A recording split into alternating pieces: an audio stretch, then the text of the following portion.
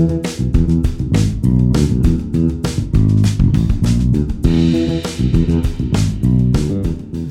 Abstract Athlete Podcast, a collision of art, sports, and science.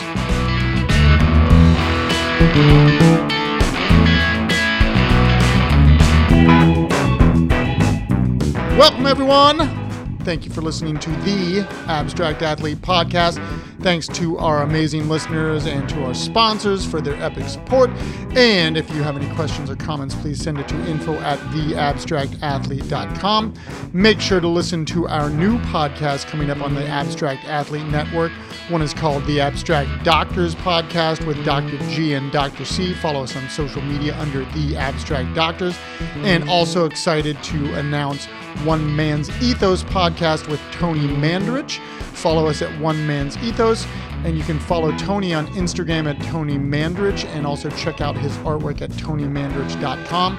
Stop by our website, theabstractathlete.com, for information on subscription boxes and on upcoming events and workshops. Make sure to follow us on all of our social media platforms, Instagram, Facebook, and Twitter. Excited to talk with former San Diego State track and field athlete, award-winning writer and storyteller, and current executive editorial producer at Stanford University, Dave Kiefer. Going to talk about his athletic background and his track days at San Diego State. Also going to talk about his award-winning writing career and his passion for storytelling. Make sure to check out Dave's writings at GoStanford.com/featured. Let's welcome Dave Kiefer.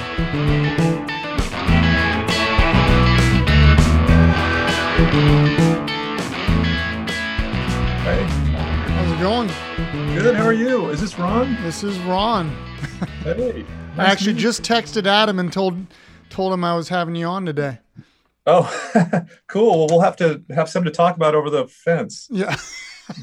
Which I guess is social distancing at its best, right? Yeah, exactly. So, well, welcome. Thank you for doing this out of nowhere. Like I actually really love a lot of how we're getting different people on this podcast and stuff.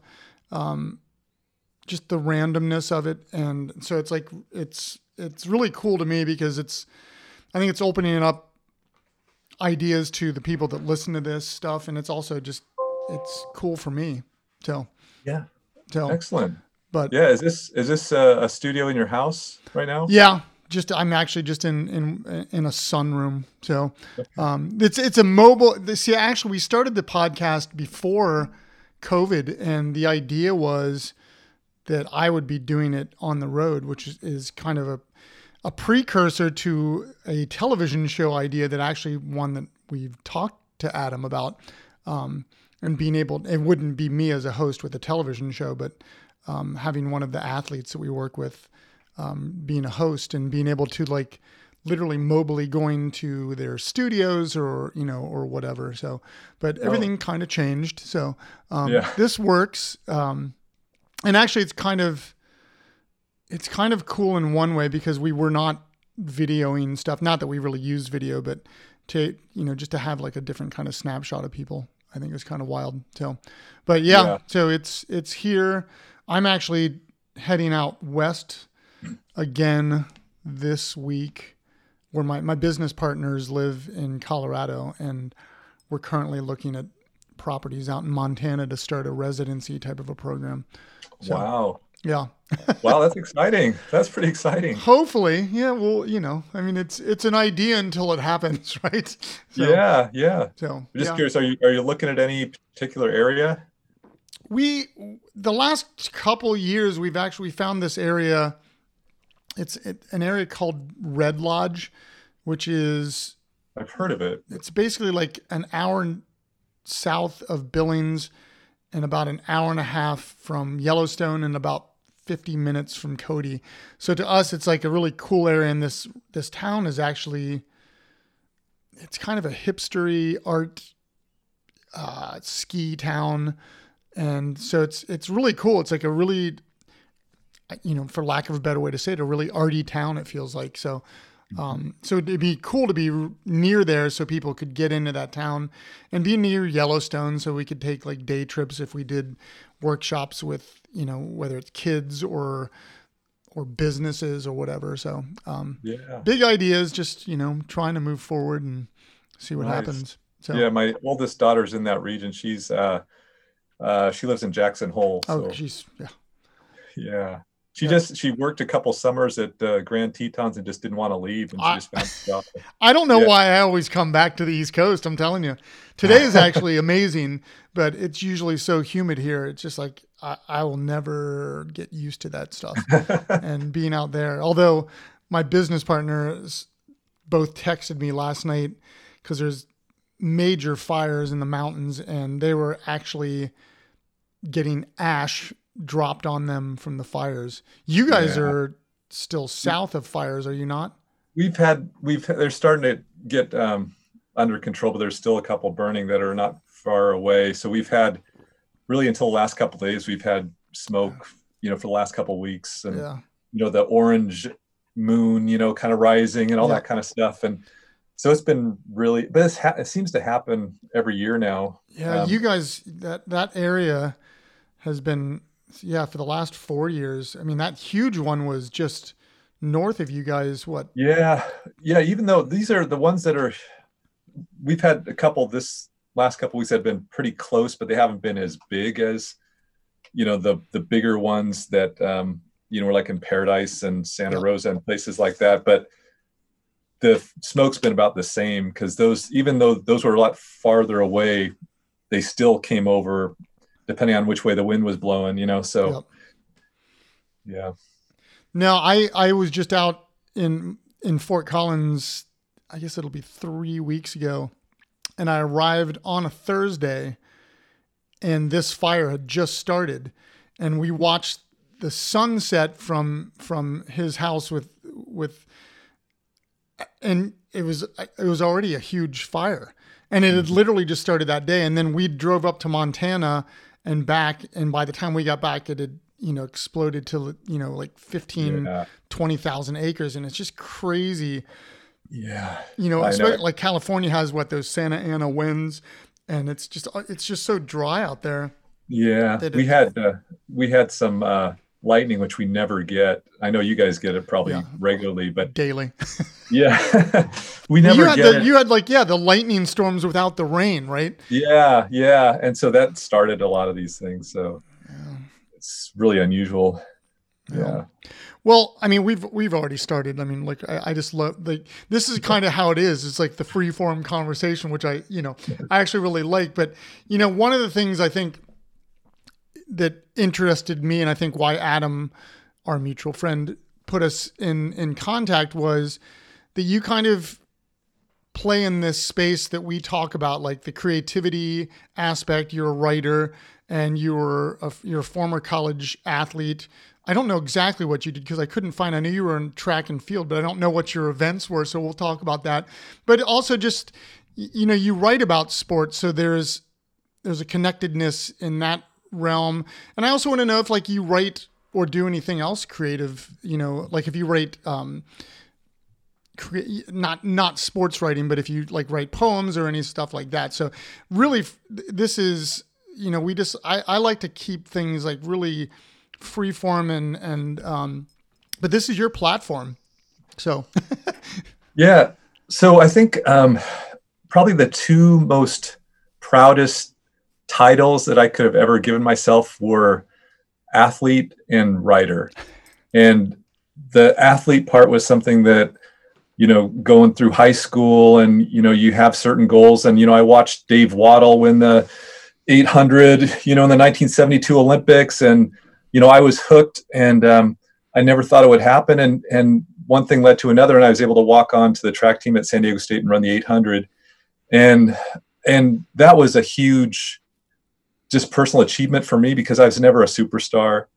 And to be able to get to that level and call myself an athlete, was something that I still just treasure. But then just maybe in the last couple of years, I realized that for my professional career, that I've been a writer my entire life. And it took me a long time to be able to identify myself, but now I do, and I'm proud of it. So now if people ask me what I do, it's not necessarily, well, I'm a journalist, which I've done, or a publicity director, which I've done, but I'm a writer, and I've been able to make a living as a writer, which I know is a very rare and special thing. Yeah. Anymore. I mean, at least paper writing, like that completely has changed. But what are some of the titles? Like, I mean, you've written for multiple newspapers, but now are you strictly with Stanford? Yeah. So it's interesting because I was in newspapers for over 25 years. Actually, I first published a story when I was age 16 for a daily newspaper. And I didn't even have my driver's license yet. That's a whole nother story. My dad had to drive me to the game, and it was a high school football game. He had to drive me to the office. Fortunately, it was an afternoon newspaper, but I literally took all night to write a story that I could write in 15 minutes now. And the editors changed everything. This is like the sports version of Almost Famous, right? Yeah. Oh my gosh, this is still so. I mean, my dad had to wait in the car for literally the entire night for me to finish, and he tried to knock on the door of the office, and the security guard would come get me, and I would say no. I was too embarrassed to have my dad come into the office and wait for me, so I made him sit in the car. And then as soon as the sun was coming up, I got back and we went home, and he said, "You've got to get your license like now." So from then on, I was able to drive to my assignments. But yeah, so today, so after my newspaper career, which included, I was a news reporter for a couple of years. I was a beat writer for the San Francisco Giants for a brief time. Mostly covered high school sports, which I love to this day. But now I work strictly for Stanford in their communications office, but we've been able to work out basically a job where I'm a feature writer. So it's very unusual for college athletic departments to do this, but we've really created like a really strong content part of our job, which used to be more publicity oriented. But the fact that newspapers are really struggling and the resources that cover our teams are shrinking, if non-existent. So we're kind of covering our own teams and writing feature stories. But beyond that, it's not just like just publicity related stuff. We're actually like writing really cool stories, and I'm not afraid to identify problems that these kids face, even at Stanford. It's not a perfect place. And, I've written stories about mental illness because of the pressure there, all kinds of stuff. And they've allowed me to do that. So I'm really thankful. And I think you're an example of somebody that would understand that. A student athlete, like I was a student athlete for a year and a half as well. And I've actually started, like a program at Virginia Commonwealth where I teach that's called Art and Athletics. And it's supposed to it's not just for artists and just for athletes. It's really truly for anybody, but a lot of the student athletes take it. And part of what's, I don't want to say fun for me, but I guess fun for me is like that I can understand the pressures of a student athlete. Like that idea that you wake up and your day is built every day. It's 6 o'clock, then you go straight to lifting. Then maybe you'll have study table. Then you have lunch. Then you have a class. Then you have practice. Then you have another study table, and then you're done. And it's just like, how do you even exist in that space? And I'm sure that because you understand that, that's super beneficial for you as a person in your position. Yeah, for sure. And I think even taking that a step beyond is like how these people are perceived.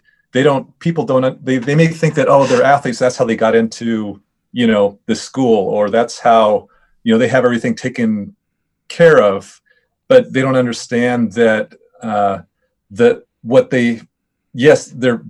they have no free time. They can't get jobs, they can't go away for a spring semester abroad or whatever it is. And so they're actually like hindered rather than helped, as far as what they can do and all that. But yeah, I think I definitely went through that. And I think partly is you're always trying to gauge about how valuable you are, whether it's to your team or, if you're doing your job for the team, or, if you're not playing, you're dealing with, if you're struggling, if you have an injury, you blame yourself. And if you have to sit out, then all of a sudden your confidence gets shot because you're identifying yourself so much as an athlete that you can't identify yourself as not being an athlete. Yep. So that's definitely something that I experienced. And I also see that in the people that I've gotten to know and gotten to cover. And that's a real, mental health. That's a whole nother issue, but and that's, we actually issue. deal a lot with in the abstract athlete. We deal a lot with that, Mm-hmm. That space, because, and what we're trying to do is show that, creativity is such a great way to I don't want to say combat that, but I'll say combat that, because it's just, you bring everything down, you kind of find that place where you disappear. Physical exercise is another way to combat mental health. Everybody knows of the term, the runner's high. It's where you just kind of disappear into that space, and all you see is that thing in front of you. And that's, so again, like kind of combining these two things that I think a lot of people do not associate with each other. They're so connected to us. That the idea of creativity as a practice, that people don't really think of it that way.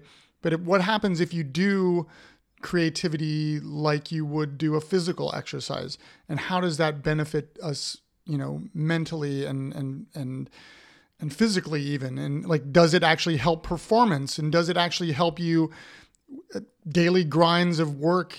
Does it help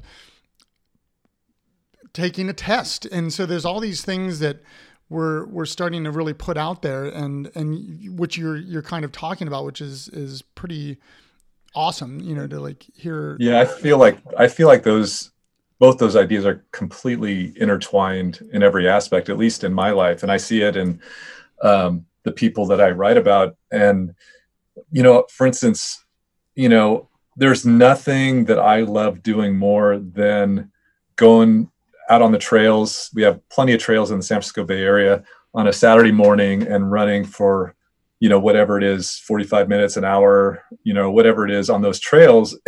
And it's amazing what comes to you in your mind during those periods of time when you're completely relaxed, you're feeling strong, yes, it could be work, but it's a great fun work. It's like, you feel so healthy and strong. And I think maybe in that confidence, your mind just builds this kind of idea creation, because your mind is not as cluttered as maybe it would be otherwise. And so, yeah, I've always felt that way. And I without really using that as a purpose for creativity, it always acts as that to me.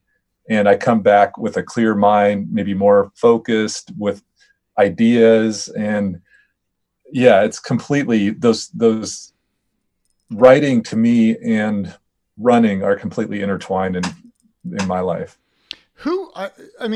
As an athlete, did you play other sports first of all, like growing up? Did.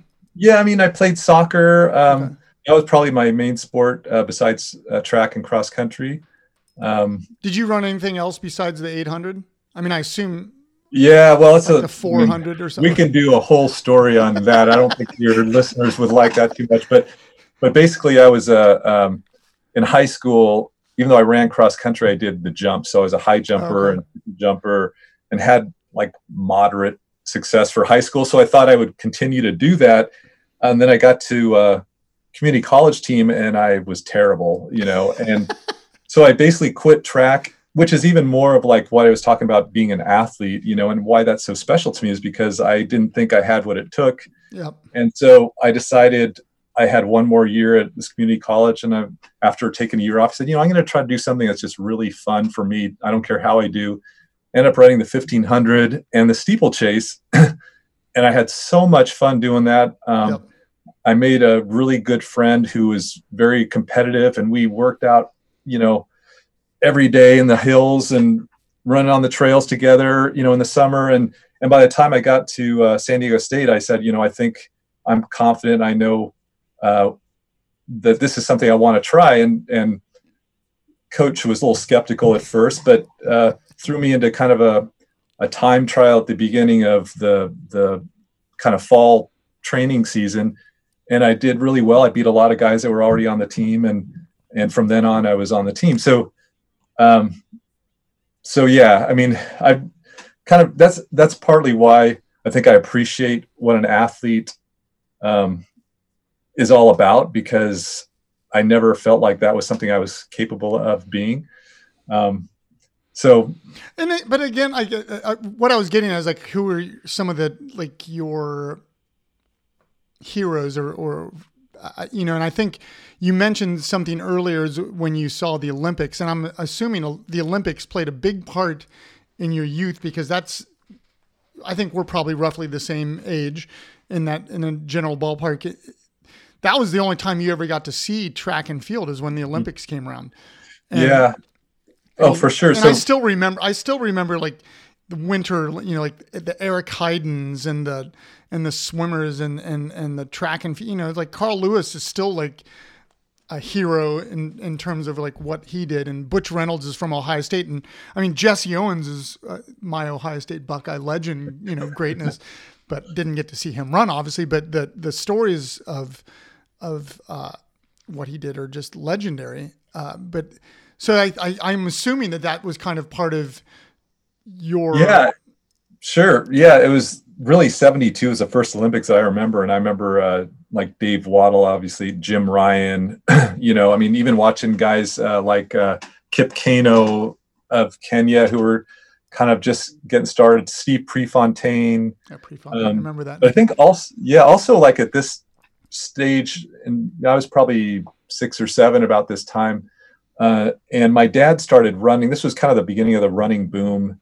And so my dad was in his early 30s, and he started running at like this local track, and he'd bring me along, and I'd just kind of sit and play in I don't know, I was probably too old to play in the sand, but basically I just watched him, and so it made me that was probably as much as Dave Waddle or Jim Ryan. It was like watching my dad. And then we happened to be living in the same area where Runner's World magazine got started, and the publisher used to hold these races. They called them fun runs every Sunday at this community college near us. And they would hold like races in like, say, a mile and say a 2 mile and a half mile just on the campus there. And they would time them, and you get these certificates, like a gold one if you get a certain time for your age group, and different colors. And so we used to do that every week. It was just a fun thing. My mom was doing, she was never athletic. But that was like, it just made running so fun. And it was just kind of that combination of, hey, you get to watch Steve Prefontaine, then you get to run, in my jeans, a mile around this campus or whatever as a kid. And then, see my dad. And so all these kind of influences all kind of played a role. And so that's where I really developed my love of running, was just this confluence, I guess, at that time. But I mean, I was still a huge football fan, and so I was going to ask basketball fan. Yeah. I mean, I was a huge Raiders fan. The Golden State Warriors won the title with Rick Barry, like when I was like 10. That was huge. I mean, and now they just can't stop winning. Well, I guess this year they're not going to, but Cleveland Indians, I don't know. That's another team I follow. That's actually a team I was going to get drafted by. Is that right? Yeah, out of high school, but my parents wanted me to go to school, which was hindsight the worst idea. Well, I mean, I wouldn't be here, and who knows what would have happened. But yeah, that was another question I was going to ask, because that it seems like you kind of had it figured out in the sense that you were writing as well as running, kind of maybe one was no less important than the other. Like for me, I went to Ohio State and I should not have been in school. And so that I got redshirted and then I quit and then I'm done. And then like my sports life, like in terms of potential professional or doing it for a living is basically over. And that, I mean, it's kind of crushing because that's what I kind of thought that I was. Yeah. And it's, you were saying stuff about that, you never thought you were, but you did it. And that, I guess what we kind of think of ourselves. Even though I was always creative, I always tell this story to my students. The first time I went to school, I did not even know I could take art in school. In college, that is. Like, that could be my major. And just never knew. I don't know that it would have mattered at that point in time, but it's funny to think back about how I used to define myself. Because I mean, I was an athlete. And yeah. How did you grow to love art? I always did it. I mean, I was always that weird athlete that was in art classes. I remember being in this art class in high school, and one of the people that's in that class is like a super famous painter. And this is high school, she's a super famous painter now. And I was like the oddball out. So I always kind of felt like I never truly fit in anywhere because I was doing art, but so the athletes at that time, obviously you could not be a creative person if you were an athlete. And of course the artists couldn't be athletes. So it was like very defined barriers, and it was just strange. It was a strange thing, but I was always the kid at the kitchen table drawing and painting and doing stuff. But again, it was just never something that I even knew you could do. I mean, it sounds so stupid to say that, but so hearing you, like, I mean, really, truly, it sounds like the art version of that movie, Almost Famous, where your parents are driving you to write a story. It's kind of interesting to me. Yeah, the art part of it, I think, to writing is, for me anyway, is like telling people stories in a different way. Like I pride myself on telling stories that have nothing to do with sports, even though they're about sports. Yep. So for instance, I'll give you an example of, say, a story I did and what I'm trying to express. But there was a high school football coach around here who came down with ALS, I mean, that's a death sentence right there. Yeah. And he continued to coach with ALS, even as he deteriorated. He would coach from a golf cart. He couldn't talk anymore. So he would signal the plays to his wife through like moving his lips and his eyes. And somehow they've created this kind of unspoken language where they can figure out what he means. So he'd be on the sidelines. He'd be giving signals to his wife, and she would relay them in words to the assistant coach, who would then do a hand motion to the quarterback, and that's how they would call the plays. That's a movie. That's a movie. Like that's intense. That's yeah. There actually was a TV movie about that. Oh, wow. With like Pam Dauber was his wife. Okay. And there's another guy in there, I can't remember his name, who was him, but by the time I got to it, he had already been with ALS for almost 30 years. So he really, yeah. I just know somebody recently that passed away within the last month from ALS, and it was a year, like exactly. From diagnosis to death, and it was, and that's the common, that's very rarely is it a slow, I guess, growing one. But for him, he was able to live with this for a long time. But a lot of it was, and who knows how the scientific part of it was his view of life. He was still really positive, really optimistic. He would be encouraging other people. He would, speak through his wife, at churches or whatever. But by the time I got to him, he was, like I said, he'd had this for about 30 years. And one of the things that I found most fascinating, this is just like one small thing, but it illustrates kind of the approach that I had, was that he loved cooking shows. Like he was this football coach for years. He played football at Michigan State. He was a quarterback, and but he loved to watch cooking shows, even though he had a trach in his throat and couldn't taste any food or even eat any food.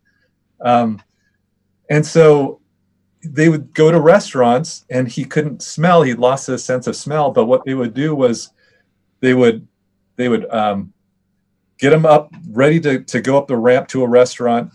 And then they would start pushing him really fast. And then somebody would open the door to the restaurant. And in that moment of him going really fast through that door, he could somehow smell the food that was coming out of the restaurant, because he had no muscles where he could actually smell those things on his own. So that was like his joy that he would get, is somebody sprinting, pushing his wheelchair, and somebody opening the door really fast. And then he would get this whiff of the restaurant. And that was something that I found out, and I put in my story. And to me, that illustrates more about this guy and what he's gone through than almost anything I could say about his background in sports or even coaching teams to championships, and that's the type of thing that people remember. So in a way, like when I think of, say, the way that I try to bring art, maybe, if that's the right word, to a story, it's those kinds of things that are, like you mentioned, like really abstract, but really tell a story by themselves. What's those things that people, like you said a minute ago, it's those things that people don't know, even though that story became a movie, which I'll have to actually look that up now, but it's still, you're telling something that just goes beyond what people know about this person.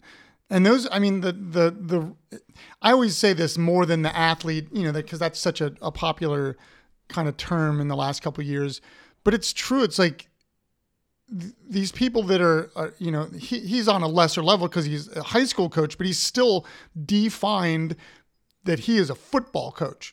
That's who he was. But then you find out these things, and that just, it humanizes him. I mean, it makes, I just, those things to me like become really cool stories, that it takes you in a direction that's unexpected. Those are the things that I really love, is when you find out something about somebody. It's like when we started this business in some way, I was a former high level athlete. My business partner played soccer, was a high level soccer player. But we're both creatives in different ways. Like he's a designer, I'm more of a fine artist. But then we started talking about concussions and like, does creativity like help us recover even? And then we started really researching who are artists that are, creative people that are athletes at the highest level. And it's like, you find out that there's more out there than you would have expected. And I think that that's even growing now, I think predominantly because there's a willingness for people to expose themselves, the vulnerability, and even talking about, mental wellness a lot, like a Kevin Love, for instance, a Brandon Marshall who talk about that wouldn't have happened when we were growing up, like at all. I mean, the one person I remember, and it's actually funny, it's one of these things that I've actually talked to Adam about, like I want to do a 30 for 30 or some sort of documentary. You remember Rosie Greer? And the guy, big badass football player in the 60s, but he knits. And it's just like one of those things that's, wait a minute, what? He does what? And I love that. I love that guy because he does that, because it's unexpected, but I think he loved it.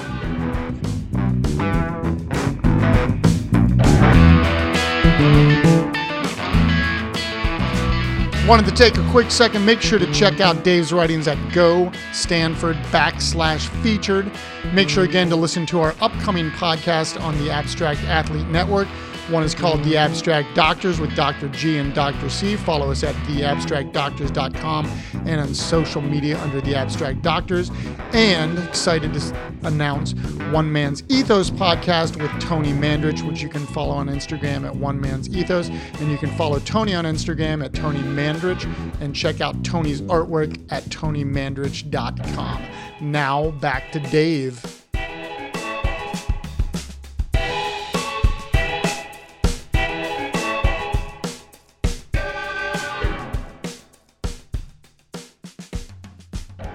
Well, there was that, I don't know if you're old enough to watch the Brady Bunch. Do you remember when uh, Deacon Jones Oh yeah.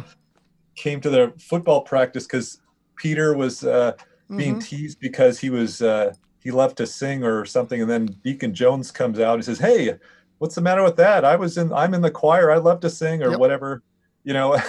Well, it was kind of an oddity. You remember when Lynn Swan used to take ballet lessons, and it was like, yeah, Lynn Swan's doing what? He's doing ballet. I mean, like, that's kind of crazy. And now it's almost, if you don't do ballet, if you don't do those kind of agility kind of exercises and understanding of balance, it's like then you're the oddball out. But I think that vulnerability, that wall is starting to really break down. And to me, it's really cool because, and that's why I think your story brings that even more to light, is when you start finding out these details about people that humanize them. And I don't know a better way to say that, but like humanizes.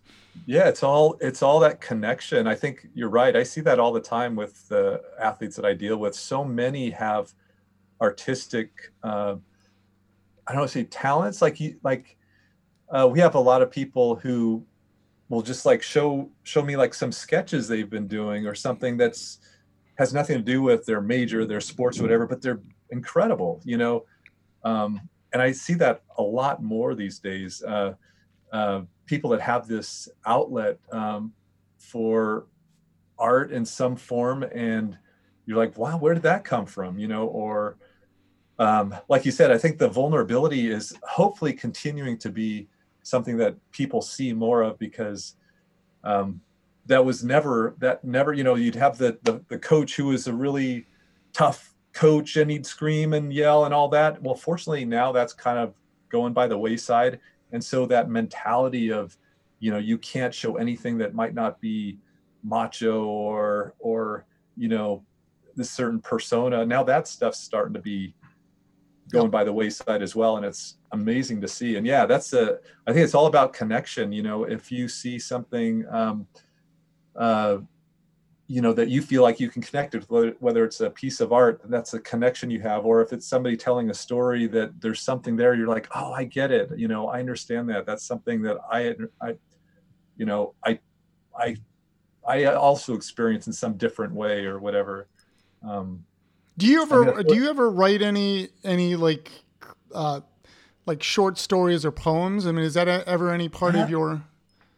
I do have some short stories, and I'm wrestling. Not wrestling is the wrong word, but I want to take the first step, I guess, in getting some stuff published. And I'm actually, I just joined a writing group. Just in the past couple months, which has been so encouraging. And it's people that we were all in an online class, and we just kind of connected. And one person lives in Mexico, another one lives in Brazil, another one lives in Paris. That's awesome. Another one lives like 10 miles down the street from me, but somehow we have this kind of love for writing. And so we're actually like encouraging each other. And actually the first thing that I want to do, and actually I want to do it today, I want to start doing this today, is I have an idea for a children's book based on an experience that my dad went through when he was a kid. And it involves the Cleveland Indians. And so, I've kind of done some research. How did the Cleveland Indians thing come about? That's such a random team. Yeah, it's for a West Coaster. It's part of the story. So my dad grew up in Western Colorado in the 50s, and there was no teams, obviously, west of St. Louis back then. And so, I don't know, somehow, I don't know, he had a third grade report on Ohio. I don't know, somehow, it's the weird, how do you follow teams? I mean, I don't know, like, why you pick certain teams, but that was the weird way that he got connected with them. He'd never been to Cleveland. And then he did, started kind of following baseball, and Bob Feller was pitching, and Bob Lemon and all these, and they were actually famers. Yeah, they were all good back then. They were, the Yankees were there, but then the Indians were like probably a good number 2 back in those days. And so the story is that they were going to play kind of a barnstorming game in Denver on their way back from spring training, because the Giants and the Indians were I think maybe the only 2 teams in that era that were doing spring training in Arizona. And so they would go back east and play games on the way. And so there was a game in Denver, and my dad somehow convinced my grandfather they were going to go to this game. It's 250 miles. They had to drive over the mountains, and they would have to take their day off, a couple days off of school, Right. But somehow he convinced him to do it. And of course, along the way, started to snow. They had to cross a 12,000-foot pass. Yep. It was so bad that my dad and his brother had to like walk on the sides of the road to make sure my grandpa was actually driving on the road and not over a cliff. And somehow they made it to the game, and it was a beautiful day the next day, and they watched the Indians play. So yeah. Yeah, that's so a great. anyway, I mean, that's a great. That's life. That's a great story. I mean, yeah. That's such a cool way to actually become a fan of a team. Yeah. Yeah. So, I don't know. So hopefully, I'd like to work that into a children's book, kind of a picture children's book. Yep. That's my goal. I mean, but again, like I think that's like really cool because it's just a different component to your day job writing, Right. which is still creative because I always tell people it's like, I teach art, but it's like, I still get to do it. I mean, like I can't complain ever. Like it's crazy to me that I'm able to do that stuff. So yeah. And if you can somehow either make a living at it or, I mean, it's just, it blows me away that, that I've been able to make a living doing writing. I just still don't believe that. Like, maybe you already answered this with the ALS story, but like who's like one of the cooler people that you've ever been able to write a story on? Yeah, I was curious. How long have you been at Stanford? Because I want to know if you talked to Richard Sherman, because I imagine he would be just. I met him a couple years ago here in Richmond at a football camp event that Michael Robinson lives in Richmond, and just like that guy is just the smartest. I mean, and he's a badass football player, and I'm a Seattle Seahawks fan. So, yeah, I've been at Stanford for about 12 years, and so it happened to coincide with the program's resurgence as a football team into like a top 10 program. And Richard Sherman, I've met and done stories on. Andrew Luck, Christian McCaffrey. I actually wrote his announcement that he was going to turn pro. Oh, well, that's cool.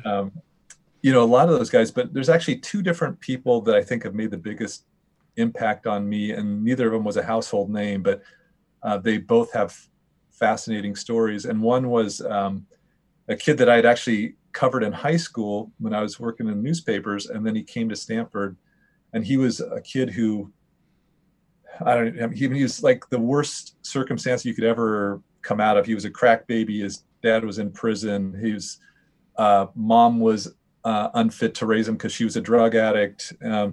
He grew up with his aunt as basically his mother. Somebody was shot in their doorway and killed during gang violence. Grew up in San Francisco in a really terrible neighborhood. His aunt who took care of him died when he was 14. I mean, it's like it goes on and on. His stepfather took care of him. Then he died a few months later of cancer, and yet this kid somehow ends up as a valedictorian of his high school, comes to Stanford playing football and track, sets a school record in track,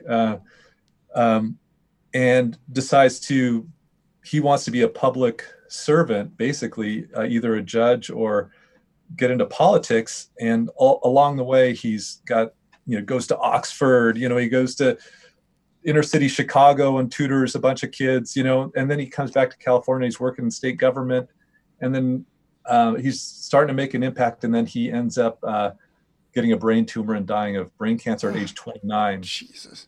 And through all this time, I'd known him, and I saw him develop from this high school kid to this athlete at Stanford, to this, kid who didn't think he could hack it at Stanford, to somebody who was thriving and was going to help people.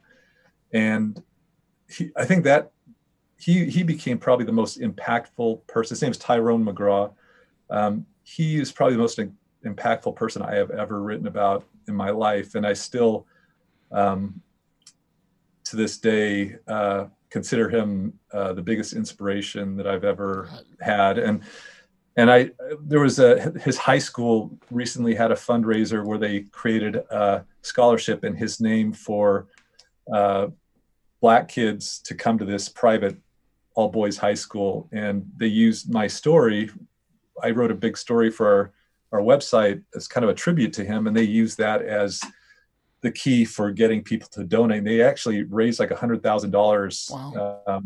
For the scholarship. And a lot was because of the work that I had done in writing about him. And so, I mean, for me, like those are the things that are, I've won some awards here and there, but those are the things that make me the most proud, you know, of anything that I've done, you know, in my life. And, you know, I still have ideas of personal projects of even getting more into detail about his life for maybe some, I don't know what. Like a book?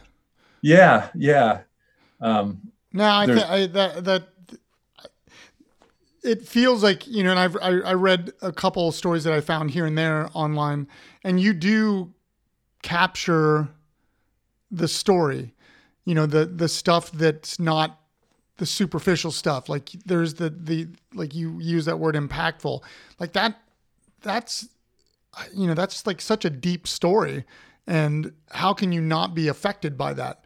I mean, you, me, everybody. I mean, the royal you, because the people that are sitting here changing the world, sometimes we don't know it because we want to look at, you know, the superstars or the actors and the people that are, you know, the musicians that everybody knows, but sometimes it's the person behind the scenes that's just as important, maybe more important. I don't know. I mean, I do think that stories like that really help move people along in a good way to understand. I agree, and I think that part of the idea is to find people like that may not, you know, Andrew Luck may have been. He's done some great things. He's, you know, is a great athlete and all that stuff, but maybe he's not the person that can make, say, the biggest impact in something else like this kid has done, you know, or, you know, there's all kinds of things like that, that I always feel like everybody's got, you know, their own story, and you hear that every once in a while. But it's really how you tell it that really can do, you know, I see stuff about somebody in the newspaper and I'm like, wow, that, you know, that could have been so much better because you really didn't get into what this person is all about, you know? And so that's really the challenge, I think, in, you know, making something impactful is like, well, what's the real story here? What's going to connect people the most, you know? Well, and it's like you said, the unfortunate situation is that what's his name? Tyrone. He was probably born into a situation. He was just born, and like you're born into, like, so his story is like he survived the struggle, not just survived it, like he thrived. And even the fact that he died way too young, like he still impacted people, and it still sounds like he's impacting you. And his school's now doing, I mean, like that's impact, like that's change, like that's something that, you know, you can't teach that. And I don't know. I mean, I think you should write a book. That's all I'm going to say about that. But yeah. Well, you know, like at the end of these things, we always like to make it sort of fun, I guess. I don't know if that's the best word. We already kind of talked about your favorite sport teams and stuff like that. Are you upset about the Raiders leaving, first of all? Are you okay with I'm used to it. I guess that's true. Yeah, although I think this time I'm, you know, I hate to say it because I love the Raiders for when I was a kid, but I think I'm done with them. I hate to say it. Moved on. Going to the 49ers, what's going to happen here? No, okay. I'm just going to be neutral from now on. Okay. Yeah. You can be a Seahawk fan. We'll accept you. I'm just telling you. Well, you know, one of the other things we like, you've probably traveled a lot. Like, what is kind of a favorite city of yours? It doesn't have to be in the United States; it can be anywhere. And then we always like the food recommendations. So, like, give us, you can give us a San Francisco. I haven't been out there in a little while, but because San Francisco is a damn good food city. But yeah, just kind of like those goofy questions. And then, what music? Like, do you listen to music, and what's Yeah. All right. So there's lots of questions there. Yeah, my Bay Area kind of bias is really going to come out here, but Santana is my all-time favorite artist. That's not a bad bias to have. That guy's awesome. Yeah, and I keep threatening my family that I'm going to create this Santana tour. So basically, like going to his, and I don't think we can ever get into these places, but at least driving to his recording studios, some of the places in the city where he played, his high school, the drive-in burger place that he got his first job, and all this stuff. And my wife's not that excited about it, but, out of my 3 kids, one of them is excited about it. So, but hey, you're batting what, 333 there. So you got to look at it in baseball terms. That's a success right there. Yeah, exactly. And like San Francisco, I love San Francisco. I couldn't name like say a specific restaurant because we're not really restaurant people, but like the best ice cream in the history of ice cream is in San Francisco. It's a place called Byright, it's not even like something you would ever hear about unless you're like a local. Right. But it's the best ice cream in the history of the planet. Adam and I might argue about that with you because we have a Columbus ice cream that is pretty.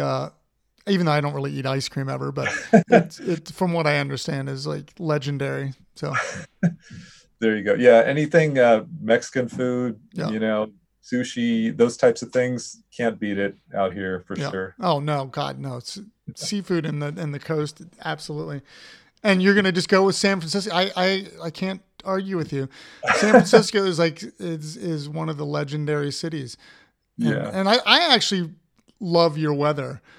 I mean, again, sitting here on the East Coast when in the summertime, if it's 110 degrees, you can't go under a tree because it's so humid that you can't breathe. So like I prefer being out there where you can wear a sweatshirt every day. Yeah, well, that's the problem. If you go to San Francisco in the summer, you're definitely going to need a sweatshirt, if not more layers than that. Yeah. I'm totally fine with that. So, yeah. Well, anything that we didn't cover, I feel like like it's been like really cool to like hear your stories and excited to read more because I do think that how you do write has an impact. And I don't think that's necessarily about the people you write about. I think you find out the stuff that you want to write about them, if that was a really twisted way to say that. But I think again, I read some stuff that I found online, but it definitely resonates. And I think that that's the sign of a really good writer or very interesting writer, where it's something that stays with you. And I'm definitely, I will text you and make sure you write books, because I think that there's something in there in some of the people that you've talked to that can go beyond these, like these articles. Yeah. I mean, I feel like I pride myself on writing in a way that other people would not do it. And partly is because of the, like those kind of inside stories that people may not know how to ask or find out about. And I just found out like this one about a woman who's on the women's basketball team, and her grandmother was at the I Have a Dream speech. Wow. That never would have come up. I don't think that would ever come up in any interview with her unless, so stuff like that, it's just priceless. And if I could put in a plug for a lot of my writing is on gostanford.com. Oh, okay. /featured with the D. So yeah, featured. And we'll put this on there. So that's cool. A lot of my stuff is in that. But yeah, I agree. I just I think everybody has, even in art, everybody has their own perception of what it's like, for me, what makes a good story, or nobody could tell it, your story, or nobody could do your piece of art like you can, Yep. Everybody is so unique in how they approach things. And even the things they have passion about, nobody can duplicate what you can do with this, Yep. And so that's kind of the attitude that I kind of bring to and it. I think that that's similar to being an athlete. Like that's the thing that I think another connection to the two is that everybody has their own way about it. Like no matter what, like I always go back to baseball because that was my thing, but it's like, obviously you want to have your hands at the correct place for the actual contacting the ball, but everybody has a different stance that, it's just like, as long as you get your hands to that space that needs to be when you're connecting with the ball, like that's all that matters. Like allow everything, the you into everything else. And exactly, like art is dictated on you being you. Correct. Yeah. So, I mean, like nobody had a way of delivery like Tom Seaver did, or Juan Marichal, or nobody had a batting stance like Joe Morgan. I mean, it's like, everything is so original, and it's just everybody approaches their craft in a different way, but with their kind of own unique quality.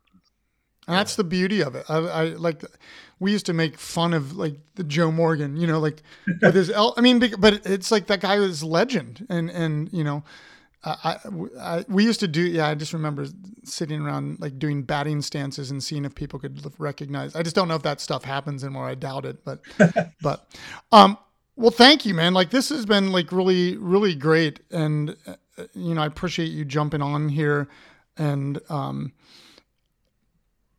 well, like it's exciting to hear these stories, and I'm excited to like put this out and like let other people like discover some of the writings. And the one thing I would say is like, if like how we got connected to you through Adam, which I'm going to have Adam on at some point in time as well. If you know anybody like, that it would be fit for jumping on here, and we have no defined parameters, so we're all over the place. We're interested in content. And that's why I think that your stories are so important, because there's so much content with it. But if you know anybody, just like feel free to put them in touch with me. Okay. Cause we're just really, excited about what we're doing, and excited about, sharing and putting, your stuff out in the world in a different way, different platform. So. Thanks, Ron. Yeah, I really appreciate it. This was fun. Yeah, no, it's cool. Like I said, the only other thing I was going to say is if you have any friends that are musicians, I always put music in the production of the podcast. If not, I'll either write some or use some stuff that we have.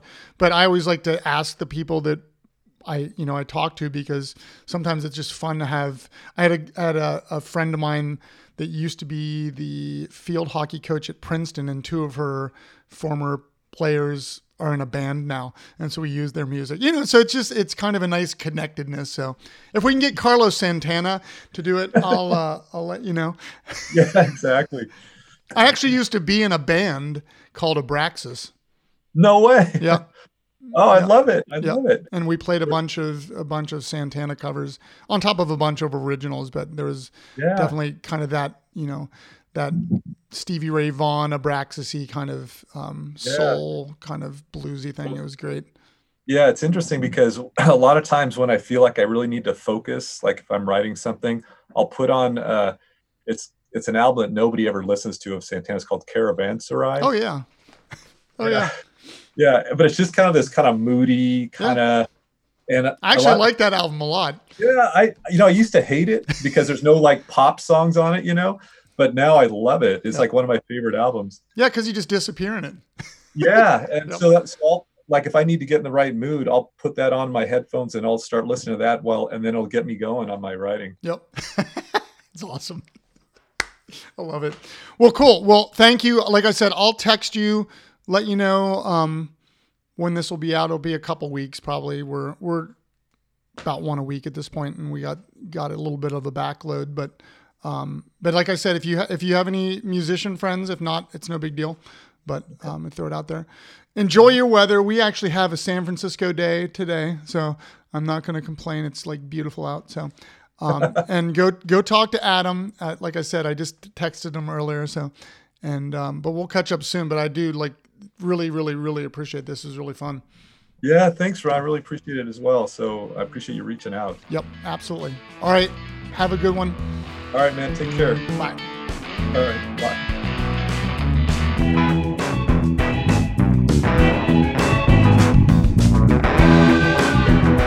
Really want to say thanks again to Dave for coming on the podcast today.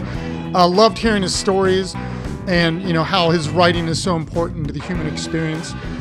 Again, make sure to check out Dave's writings at GoStanford.com/featured. Make sure again to listen to our upcoming podcast on the Abstract Athlete Network, The Abstract Doctors with Dr. G and Dr. C. Follow us at theabstractdoctors.com and on social media under The Abstract Doctors, and also One Man's Ethos podcast with Tony Mandrich, which you can follow on Instagram at One Man's Ethos, and you can also follow Tony on Instagram at Tony Mandrich, and you can check out Tony's artwork at tonymandrich.com. Thank you for listening to The Abstract Athlete Podcast. Stop by our website, theabstractathlete.com, and our social media outlets for future events, pop-up exhibits, podcasts, and other information, including daily creative training journals and subscription boxes. See you next time when we talk with artist, entrepreneur, and former Virginia Tech and Buffalo Bill defensive tackle, Nigel Williams. Thanks as always, and do not forget to exercise the body and do not forget to exercise the mind. Stay well out there.